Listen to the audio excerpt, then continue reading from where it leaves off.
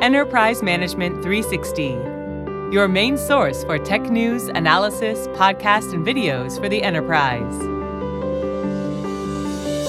Hello and welcome to the EM360 podcast, where we have a weekly conversation with people who are impacting the enterprise tech landscape. My name is Max Curtin, head of content here at EM360 and your host on today's podcast. Now, make sure you stay up to date with all of our latest episodes by subscribing to Apple Podcasts, Spotify, Google Podcasts, or wherever you go for your podcasting fix. Now, in today's episode, I'm being joined by John LaCour, who is the founder and CTO of Fishlabs and principal strategist at parent company Help Systems. John's here to talk about social media as a threat channel, which I think is going to be a very interesting area to delve into. So, John, welcome to the show, and thanks for coming on today. Thanks for having me, Max. Happy to be here. Happy to have you. It's going to be a good conversation. But before we delve into the world of social media and its threat channels, could you maybe let us know a little bit about yourself and a bit of background on Fishlabs and Help Systems? Yeah, absolutely. So I've been working in cybersecurity for over 20 years and founded Fishlabs in 2008 to help companies deal with emerging cyber threats that typically happen outside of their infrastructure. And social media is definitely one of those channels. And so we'll talk more about that. Late last year, Fishlabs was acquired by Help Systems. So we're thrilled to be part of the Help Systems family and being able to leverage the vast resources of our parent company and even do a better job of helping protect clients against those external threats. Amazing. That's what we need. So perfect to see two great companies kind of coming together and battling those threats. So let's kick off with the basics then. You know, people who listen to this podcast know that we like to start by giving an overview of what we're kind of talking about. And I think people are very familiar with your usual kind of threat vectors, you know, attacks coming through email, or if you've got any other kind of direct into the organization, there's many different ways that an organization can come under attack. What people might not be aware of is, you know, your daily uses of social media, whether that be Twitter, LinkedIn, whatever the case may be, there is a risk there as well. So talk us through kind of where this concept of social media as a threat channel has come from and what does it really concern? Yeah, great question. So I think, you know, those of us who are cyber defenders for a long time have been really focused on technical controls to protect our infrastructure. You know, virtually every company is going to have firewalls and antivirus systems, other types of software technology to protect the things that they own. But it's only in the last, say, 5 years, we've really started to focus more on these threats that originate externally or that happen kind of outside our infrastructure. And we've all been impacted by phishing attacks, whether they're targeting consumer accounts for banks or e-commerce sites, or targeting our users, and that may lead to things like ransomware, business email compromise, and other threats. We've seen that change where attackers now primarily are tricking people into taking action to help them gain access or to further their attack. It's not just, though it still happens, but it's most successful attacks don't start with exploiting software vulnerabilities. Most exploit people. And so the evolution of that is that it's not just email that we have to worry about. It's also external content and systems like social media. The attackers know that our employees and our customers are out there on social media, and so it gives them a way to interact with them and to trick them into helping them into the network or furtherance of their goals, whatever they might be. Very true. And it's very scary when you kind of have those conversations of being very cautious at work. You know, hopefully, I'm saying hopefully here, a lot of companies have drilled in to be extra careful when you're dealing with emails or when you're dealing on external links or whatever the case may be. But the use of social media, we kind of use that as our switch off time, our downtime. It's when your guard is probably at its lowest when we're having these kind of conversations. So it's interesting to see how those attacks have grown and how people are kind of doing new methods to kind of bring themselves in. And this has been covered fantastically because you guys at Fish Labs, you released a quarterly threat trends and intelligence report, and it included an analysis of social media threats. So just to give our listeners a little bit of backstory, and for our listeners, we will be including a link to that study in the description down below. But what did the study investigate and uncover in relation to the current social media threat landscape?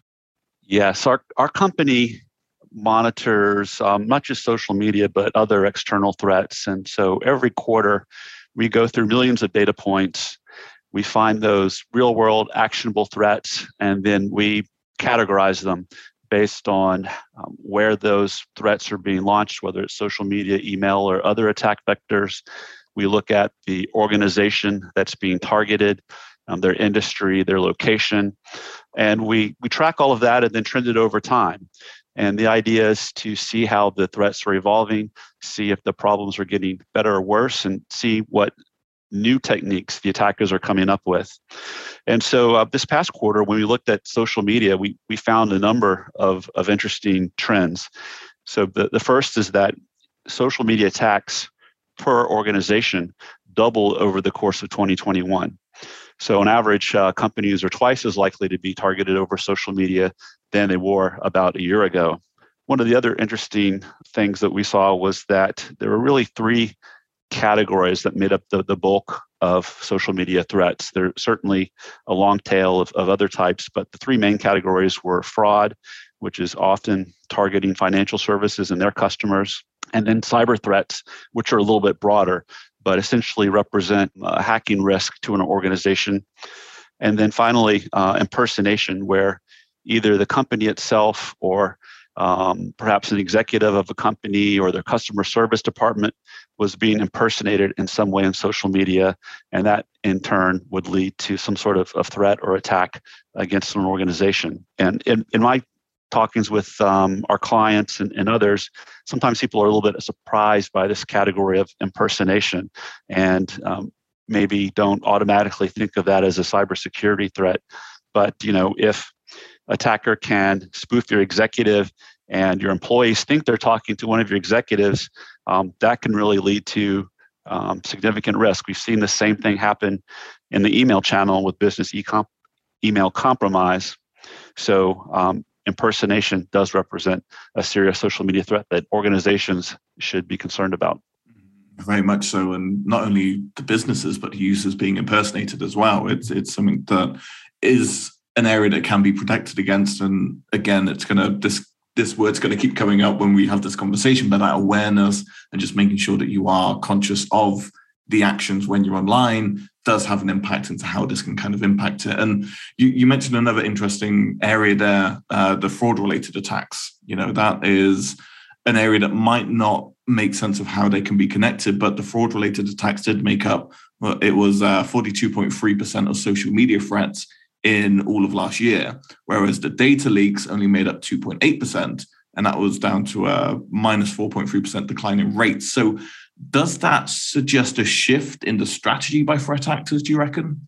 It's an interesting question. We get asked, what do these numbers mean that are going up or down? And is it a change in the tactics of the attackers? And the honest answer is we don't know exactly what's in the mind of the attackers. It's a little bit maybe more of an art than science. But what we can say is that as long as we've been tracking these statistics, fraud's always been the number one category. And so it's just ripe for attackers to connect with the masses and attempt to trick them, out of their money primarily, but sometimes out of their account credentials as well. I think with the case of data leaks, so data leaks would include things like proprietary information being leaked. It could include compromised credentials being leaked, other personal information at times. And what we see with that is that tends to kind of go up and down over time. And so our theory is that the attackers will try social media to sell compromised data. If they have success, they'll stick around. If they don't, they'll perhaps go to another venue like a dark website. So it seems to just have more variability in general, whereas fraud seems to be consistently a significant problem on social media. It's very interesting to kind of hear how that kind of fraud element is building and still maintaining as it kind of progresses, especially when we talk about these social media attacks and how that's kind of going to go more of the next couple of years. And we'll get into a little bit later about how we're seeing this progress down the line. When we were looking at the report and the report's findings, it was kind of a case of Fish Labs stresses that, enterprises must broaden their line of defense, especially in 2022. We're still relatively new in the year, so it's a good time to really bolster those defenses. And that starts with, strong cross-channel monitoring and building relationships with technology providers in new areas. So what did those kind of first steps towards social media threat mitigation entail? And what route should organizations take when following them? Yeah, we found that most enterprises are good at protecting their own infrastructure, but a lot of them aren't thinking about the attacks that happen outside of their infrastructure. So there's really an opportunity to move. I think of it as moving left in the kill chain. So being able to stop attacks earlier or prevent them by monitoring those external threat channels, which include social media. There's three core functions that an organization should think about when developing such a program. The first is collection. So that is getting visibility into the information that's out there. That could be on social media platforms. It could be on things like pay sites. There's a broad set of data that's out there. Some is easier to acquire than others. There are some open source repositories of some of that information as well. The second area is curation. So once you have the visibility, how do you find those actionable threats that are affecting your organization? And so that generally requires a combination of technology and people. The amount of data can be massive. You can't have humans review every bit of it. So you need a machine or computer to help filter that down to the most likely candidates. But what we found, despite the advances in AI and ML and such, you really, at the end of the day, need people to be looking at these things and deciding if it's a cause of concern and what to do about it. And then finally, the third area is mitigation. So you found a threat that's targeting your employees or your customers. What are you going to do about it? And this is where those relationships with service providers and social media platforms comes in handy, because you'll want to reach out to them and have those threats, that fake profile, those fake messages, removed from the platform. So it's a challenge to do all three of those things well. And, but there are ways that organizations can get started, kind of bare bones. But if this is something that's important for your organization and you're finding that there's a significant number of threats out there, frankly, working with the vendor is going to be more successes and likely cheaper for you than trying to do it yourself. 100% agree. I mean, it comes down to the fact that you're right, there is a lot to kind of do, and maybe that is just kind of scratching the surface of options available, especially when you look at multiple threat options that are out there. But it's so important to kind of have that plan in place, know what your kind of groundwork's going to be, your policies, and how you want to approach this kind of stuff. And then, as you say, bringing someone in who can kind of go, yes, we can do that, yes, we can do that, and just really make that a lot easier. And then, you and me won't be talking about reports anymore. We'll be, everything's fine, we're all good. Never going to happen. We've got a job for life.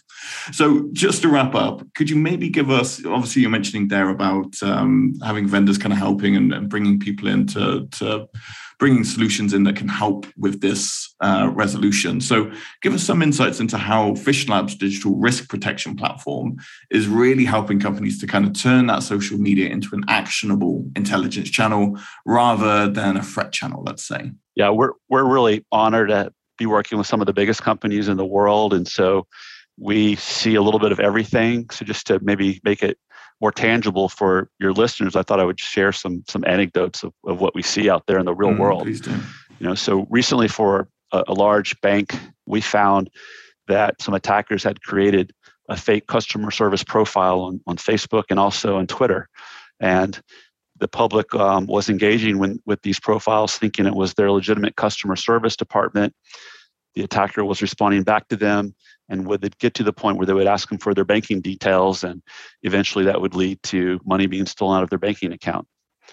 So we were able to work with those platforms and get those profiles disabled and stop that threat. In another example, we were working with a large pharma company, and we found social media posts that were promoting a protest march that was scheduled to happen and go right past their office. And so they weren't protesting that company, but just the fact that there were, a potentially an angry mob going to be outside their post was cause for concerns. We were able to alert them to that, and so they could prepare as appropriate. So, some things you may not even think about as your typical cyber threats, you can learn about in social media channels and help protect your organization. And another interesting one that we found, we were working on behalf of a major professional sports league, and we found fake social media profile that was spoofing one of their executives. And later we learned that that account was actually engaging with professional athletes in the league over social media and trying to scam them out of their tickets. Presumably they had, player seats that were right up front. They would scam them out of their tickets and then go sell them online for a nice profit. So we were able to help detect that and mitigate that threat as well.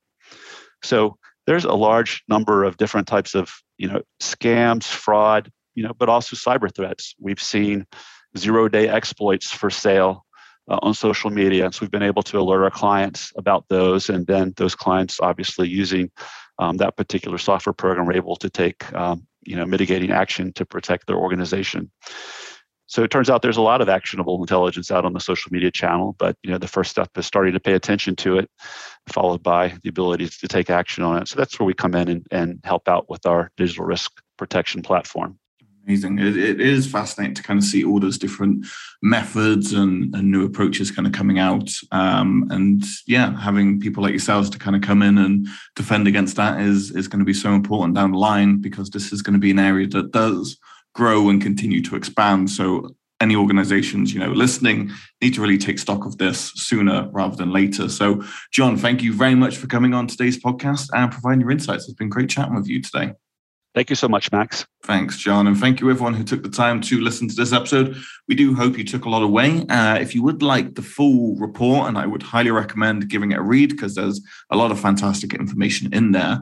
We'll include it in the link down below, but you can also head on over to fishlabs.com. They've got some great resources section, and you can get in contact with a member of the team through their website. So thank you once again. We'll be back next week with another episode in our podcast series. Until then, you can join the conversation on our socials at EM360 Tech on Twitter and LinkedIn. Subscribe to this podcast on all major platforms. And for more great daily content, head on over to em360tech.com.